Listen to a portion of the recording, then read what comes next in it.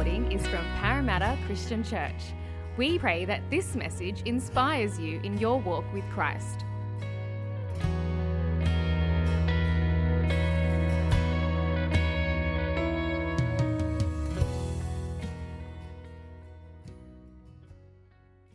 Well, good morning, church. For those who don't know me, my name is Anoj. I've been coming here at PCC for a long time. And it's a privilege to share with you from God's Word. If you're new, maybe you're joining us for the first time. Again, as Susan said, a warm welcome to you. We've been going through the book of Ecclesiastes. And we've gone through chapter by chapter, and we're up to now chapter 5. And so if you have your Bibles, I invite you to turn there. We're going to read it together. It's only about 7 verses. We're going to read the first part of chapter 5, and then next week we'll continue on from there into chapter 6. But by way of open, I just wanted to kind of share a story that kind of gets us thinking about what's going to be unpacked in our passage this morning. I remember when I was in uni, I was part of a uni ministry that was very big on things like, obviously spending time in the Word and fellowship with other believers. And one of the things I learned the importance of was being in a small group of accountability. People, brothers in your life who can encourage you and challenge you in your own walk with God. And so I remember me and a couple of my mates, we were really challenged by this. And so eventually it was about 4 or 5 of us. We got together and we said, okay, we're going to do this accountability thing. We're going to meet every single week. We're going to, go to Macca's or go to a park, whatever it might be. We're going to eat together, which kind of explains the belly that I still have. And we're going to enjoy fellowship together and challenge one another. We're going to ask each other poignant questions, share out what's going on in our lives. And it was great. We started and we went through this for probably about a number of months, maybe even close to a year. But by the time we got to the end of the year, what we realized was that we were still doing it every single week. We were still sharing, we were still asking each other questions. But if we're honest with ourselves, most of us were kind of not really into it. It was like, it's something I had to do. I know it's good for me, so I'm just going to do it. But somewhere along the line, we had lost the reason why. We had lost the right heart for that accountability group. And this morning in our passage, what the teacher is going to do is going to challenge us in a similar way when it comes to worship, having the right heart for worship. Now, when I talk about worship this morning, I want to put a kind of a caveat out there. I'm going to refer particularly to what you could call public or private worship.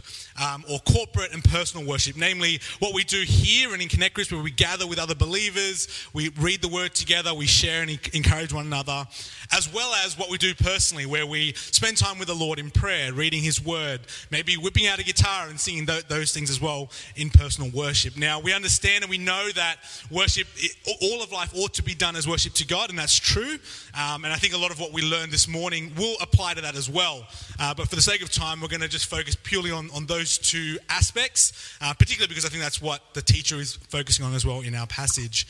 So if you want to join me, as I said, we're in Ecclesiastes chapter 5. We're reading the first 7 verses. This is what it says. Guard your steps when you go to the house of God. Go near to listen rather than to offer the sacrifice of fools who do not know they do wrong. Do not be quick with your mouth. Do not be hasty in your heart to utter anything before God.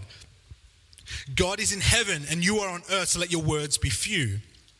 A dream comes when there are many cares, and many words mark the speech of a fool. When you make a vow to God, do not delay to fulfill it. He has no pleasure in fools. Fulfill your vow.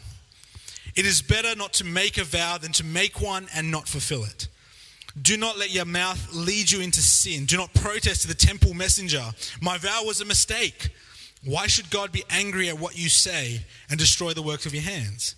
Much streaming and many words are meaningless. Therefore, fear God. This morning we're going to do 3 things. We're going to take 3 things from this passage. First, we're going to look at what I'm going to call foolish worship, or the worship or the sacrifice of fools, to use the language of the teacher.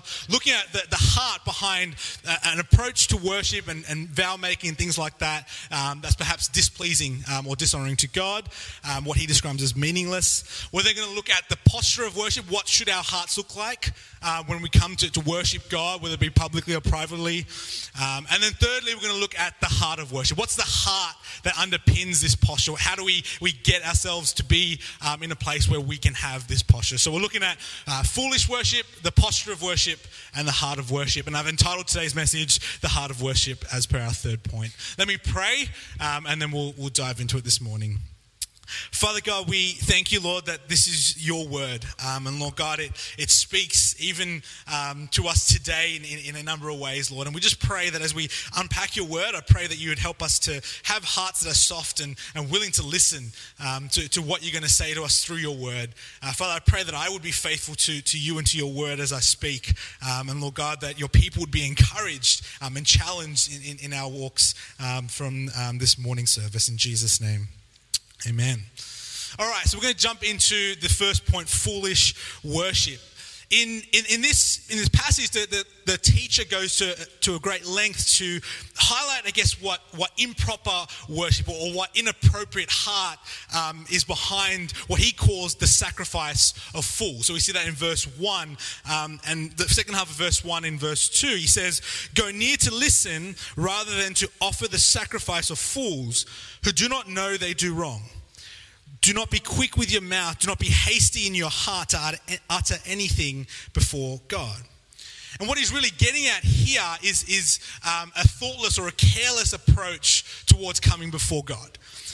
He's talking about us coming before God and saying things. In this context, he's talking about the making of vows, perhaps even offering sacrifices, without really thinking about what we're doing, without really having a conscious thought towards it.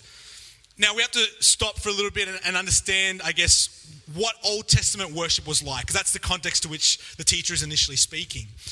Now, in the Old Testament, the center point you could think of worship was the temple. That was a place where everyone came regularly at different points of the year or different festivals to come and to worship God at the temple. And when they came, there was a number of things that had to happen. There was a number of things that had to be done. And one of the main things that was done was the offering of sacrifices. Either them or the priest on their behalf would offer sacrifices to God as part of their worship.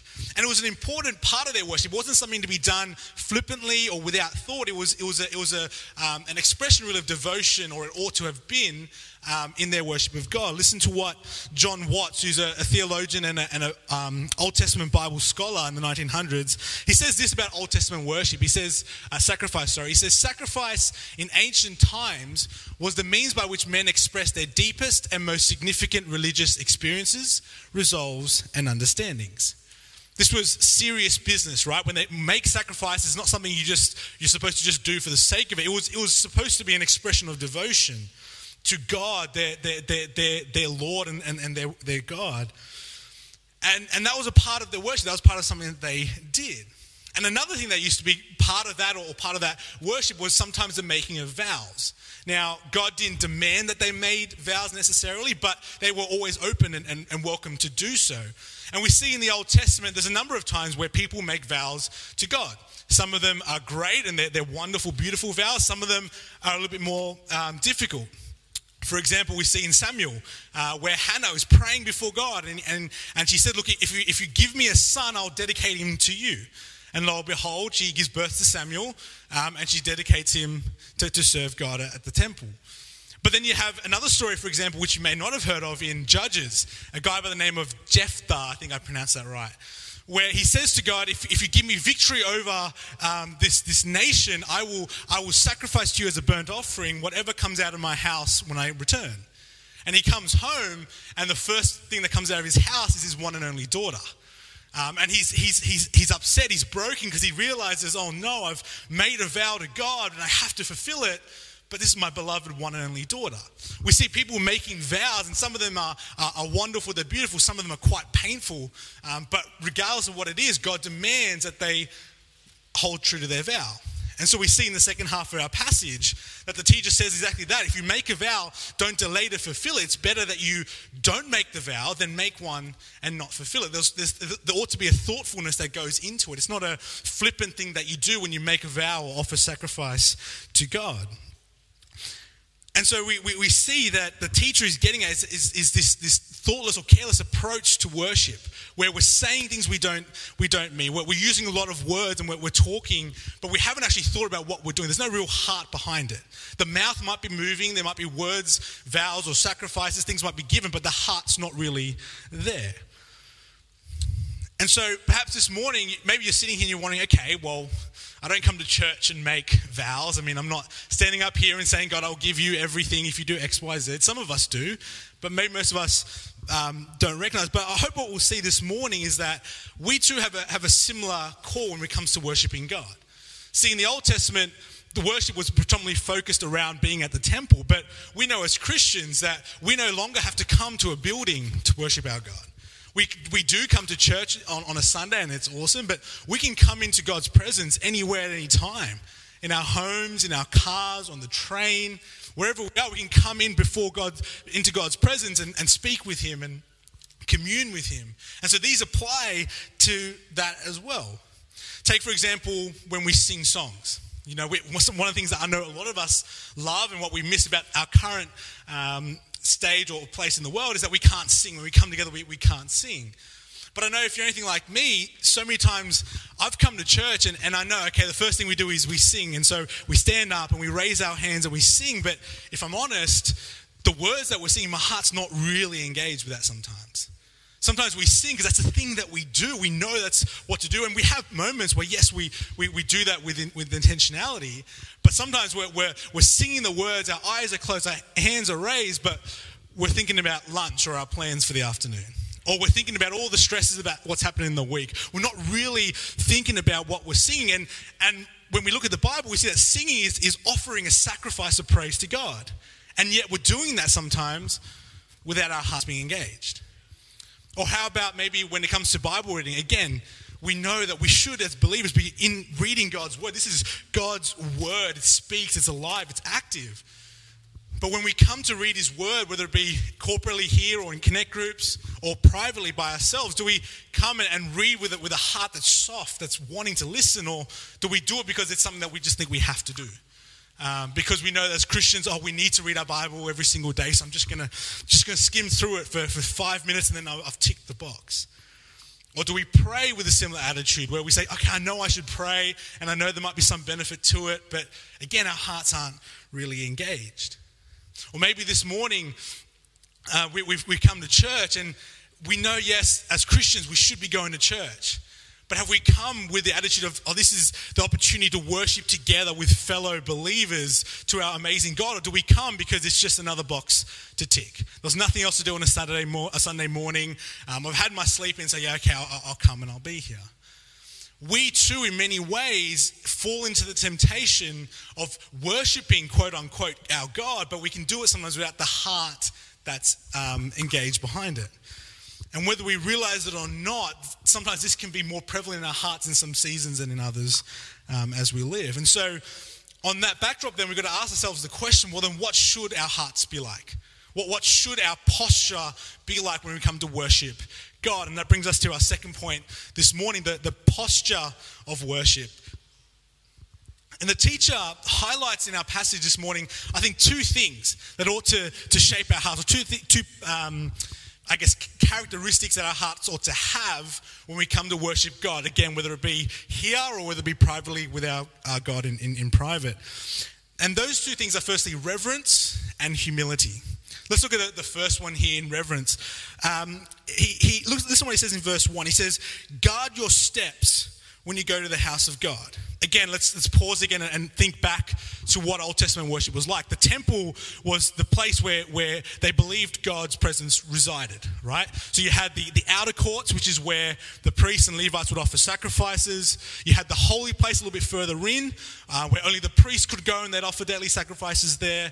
And then inside you had the Holy of Holies, where only the high priest could go only once per year with a blood sacrifice to offer a sacrifice for the sins of the people. And in the Holy of Holies, it was the place where they believed that God's presence resided, or where He tabernacled amongst His people, where He dwelt amongst His people. And so what the writer is doing is he's reminding them, hey, when you're going there should be a preparedness in the heart. You're not going to a friend's house. You're not going to the local park. You're not going to some other, but you're going to the place where God dwells. If I can illustrate it this way in a bit of a humorous way, I work in the city, and so my office is about probably a 3-minute walk from Wynyard Station. And I walk this every single day, the same path, without fail, rain, hail or shine. And so often I don't really think about what I'm doing. I'm just walking. But a couple of times last year, I noticed on the ground there was, I don't know what you'd call it. It's kind of like a covering. They're doing construction work. There was a covering that wasn't quite flush with the ground. And 3 or 4 times I rolled my ankle as I was walking, right? And originally I was like, oh yeah, first time fine, second time fine. But after a couple of times, I realized that as I was walking, I was more conscious of what I was doing. I was walking past this place where there was a trip hazard. I was guarding my step because I was conscious of what I was doing. I wasn't just doing it blindly. And it's the same kind of idea that when we come to worship God, there ought to be that intentional reverence of heart, that we're coming to worship God, whether we're here together, whether we're personally in our own prayer closets, we're coming into the presence of God, and there ought to be a conscious, reverent heart that goes with it. There's preparation of heart that needs to be done. And so much so that the writer finishes our passage this morning where he says, don't worry about, blabbering lots of words. That's meaningless. Instead, he says, therefore, fear God. The proper heart posture was a healthy reverence and fear of God. And the second thing that the teacher highlights in verse 1 and 2 is that our hearts ought to be humble before God. Listen again, we read it a little bit earlier. He says, go near to listen rather than to offer the sacrifice of fools who do not know they do wrong.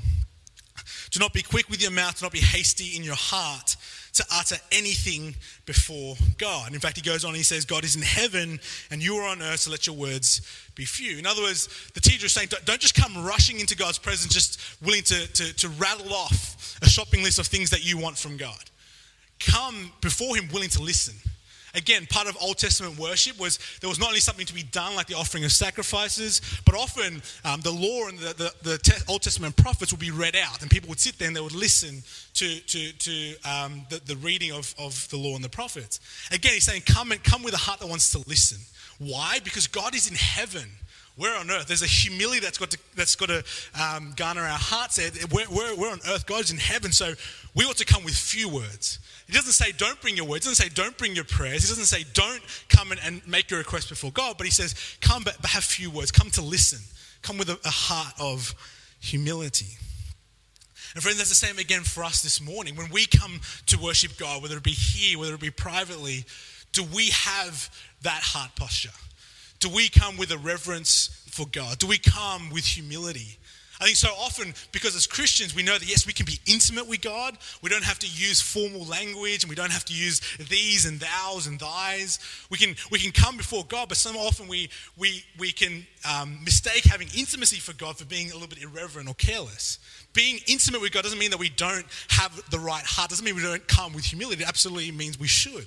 We should come into worship our God, whether we're singing songs, whether we're encouraging one another in their faith, whether we're sitting under God's word being preached or read together, whether we're praying. We ought to come with a heart that remembers that this is the God that we are serving. But so often, it's hard, isn't it? I mean, you might listen this morning and you might say, okay, I'm going to change. I'm going to be different. I'm going to have the right heart. And then by Wednesday, you open your Bible and it's going to be really difficult. Friday, that's sometimes a long time away, right? How as people do we get, how can we do this consistently? How do we get a heart that wants to worship God with the right posture? Which brings us to our third and final point this morning, the heart of worship. Listen to, again, we read a little bit before the second half of verse 2. Listen to what he says. He says, God is in heaven and you are on earth, so let your words be few. Notice what the teacher doesn't say. He doesn't say, hey, you should have, the right heart for worship because God will then bless you. He doesn't say you should have the right heart because you've been told to do it, so you need to obey, and obedience is the ultimate goal. He doesn't say you need to do that because if you do that, God will be happy with you and therefore you'll go to heaven. He doesn't say that. He says he roots the reason for why their hearts need to be in the right place in who they're worshiping. They're worshiping God. This is God, he's in heaven. It's not like you're worshiping someone else. He's God who's in heaven, and because of who he is and where he is and his character, that's why we ought to be reverent and humble. In other words, what he's saying is that the object of our worship ought to fuel the heart of worship. That when we reflect on who it is we're worshiping, the God that we're worshiping, that ought to fuel our heart to worship him in the right way. Now, that's important. That's a good start. But when we step back again and look at the wider counsel of the Old Testament, we see that there's more to it. There's more to it that's supposed to garner the heart of the Old Testament believer. See, it's the correct place is to start by remembering who it is, but we see so many times in the Old Testament that it's not just a remembrance of who God is, but it's a remembrance of what God has already done. So, for example, we see in Exodus 20, we all know the 10 Commandments. Many of us grew up in Sunday school and we could recite them. But I don't know if you notice that the chapter doesn't start with, you shall have no other gods before me. The chapter starts by saying, I am the Lord your God who brought you out of Egypt, out of the land of slavery. And then it launches into the first command. Moreover, in Deuteronomy, again, when we get a recap of all of the laws that God's given to his people, in chapter 10 and 11, there's an extensive section there which is calling Israel to revere God, to love him, and to be obedient to him. And in that section, if we had time, we could read all of it. It tells them again and again to remember what God has done. God has taken them out of slavery in Egypt, out of bondage, out of this horrendous place of slavery, and freed them. And because of what he's done, they should pass that on to the next generation. They should teach that to their kids. They should, write it on their hearts and minds and have it tied to their doorposts, is what it says. Throughout the Old Testament, we see that the right heart for worship, when it comes to the temple, when it comes to worshiping God, is to be rooted in who God was and what he had already done. There was a deep connection between the fact that the God that they serve, Yahweh, was the name that God gave, that he gave to them when he called them out of Egypt, when he redeemed them from slavery. And friends, this morning, as Christians, we too have a similar thing to reflect on. Because in the Old Testament, in this passage, he says, God is in heaven and you're on earth. But we know that a couple of thousand years later, God came from heaven to earth. And God came to be and dwell amongst his people in the flesh.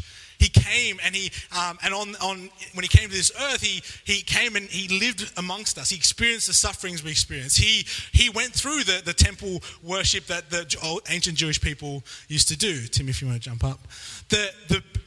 For us as Christians, we have something greater to reflect on, because we see that Jesus, when he lived this life of suffering amongst his people that led him ultimately to the cross. And the reason why he went to the cross was to offer himself as a blood sacrifice for the atonement or the forgiveness of sins. That's the God that we remember, the God who didn't just enjoy and stay in the comforts of heaven, but emptied himself and came to this earth to offer himself as a sacrifice for our sins. And because of what he is, and it's because of who he is and what he's done, that's why we are gathered together. That's why we can come before God wherever we are in prayer. That's why we can open up scripture and read and have a deep and intimate relationship and communion with our God, because Jesus has gone into the ultimate holy of holies. He's offered his own blood once for all for the forgiveness of all of our sins, so that now we, if we're in Christ, we are pure, we are holy in his Son. We can come and commune with him.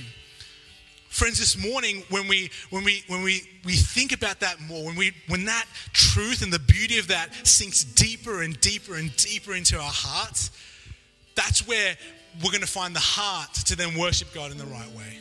To the degree that we see and behold the beauty of what Christ has done, to that degree our hearts will be molded to worship God with the right heart.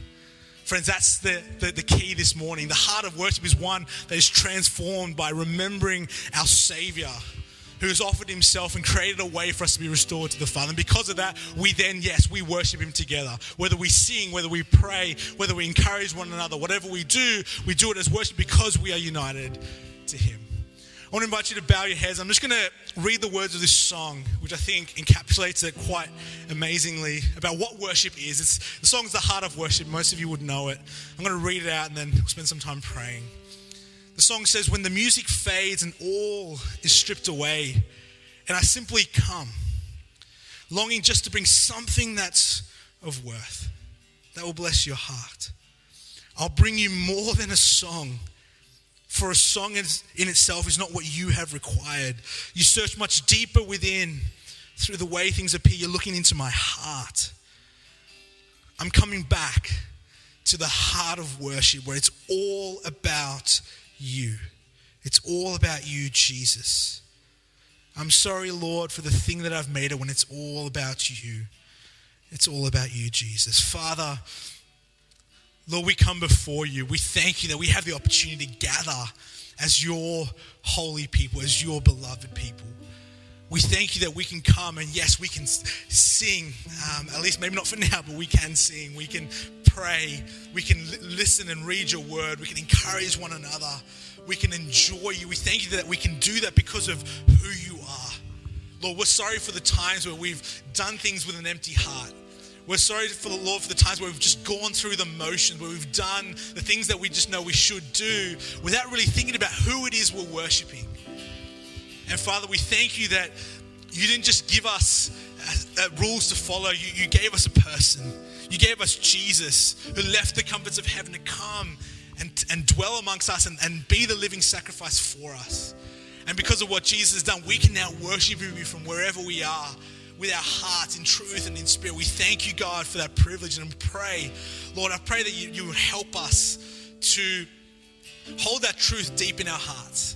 Lord, would you press deep into our hearts the beauty of you, Lord Jesus, our Savior, our Redeemer, and let that fuel our heart to worship you with sincerity, with integrity, with honesty, with passion, with love, with affection. Father, I pray that, Lord God, what you have done will so encapsulate our hearts, that our hearts will be on fire for you, that, Lord, we would jump out of bed on a Sunday morning as we come to worship with your people.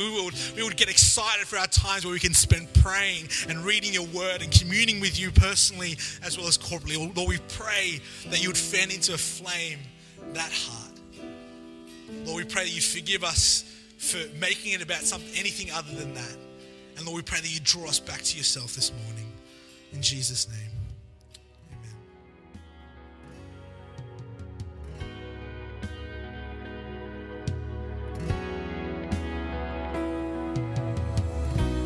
Thank you for listening to the Parramatta Christian Church podcast. To hear other sermons or to find out more about our church, please visit our website at pcc.org.au.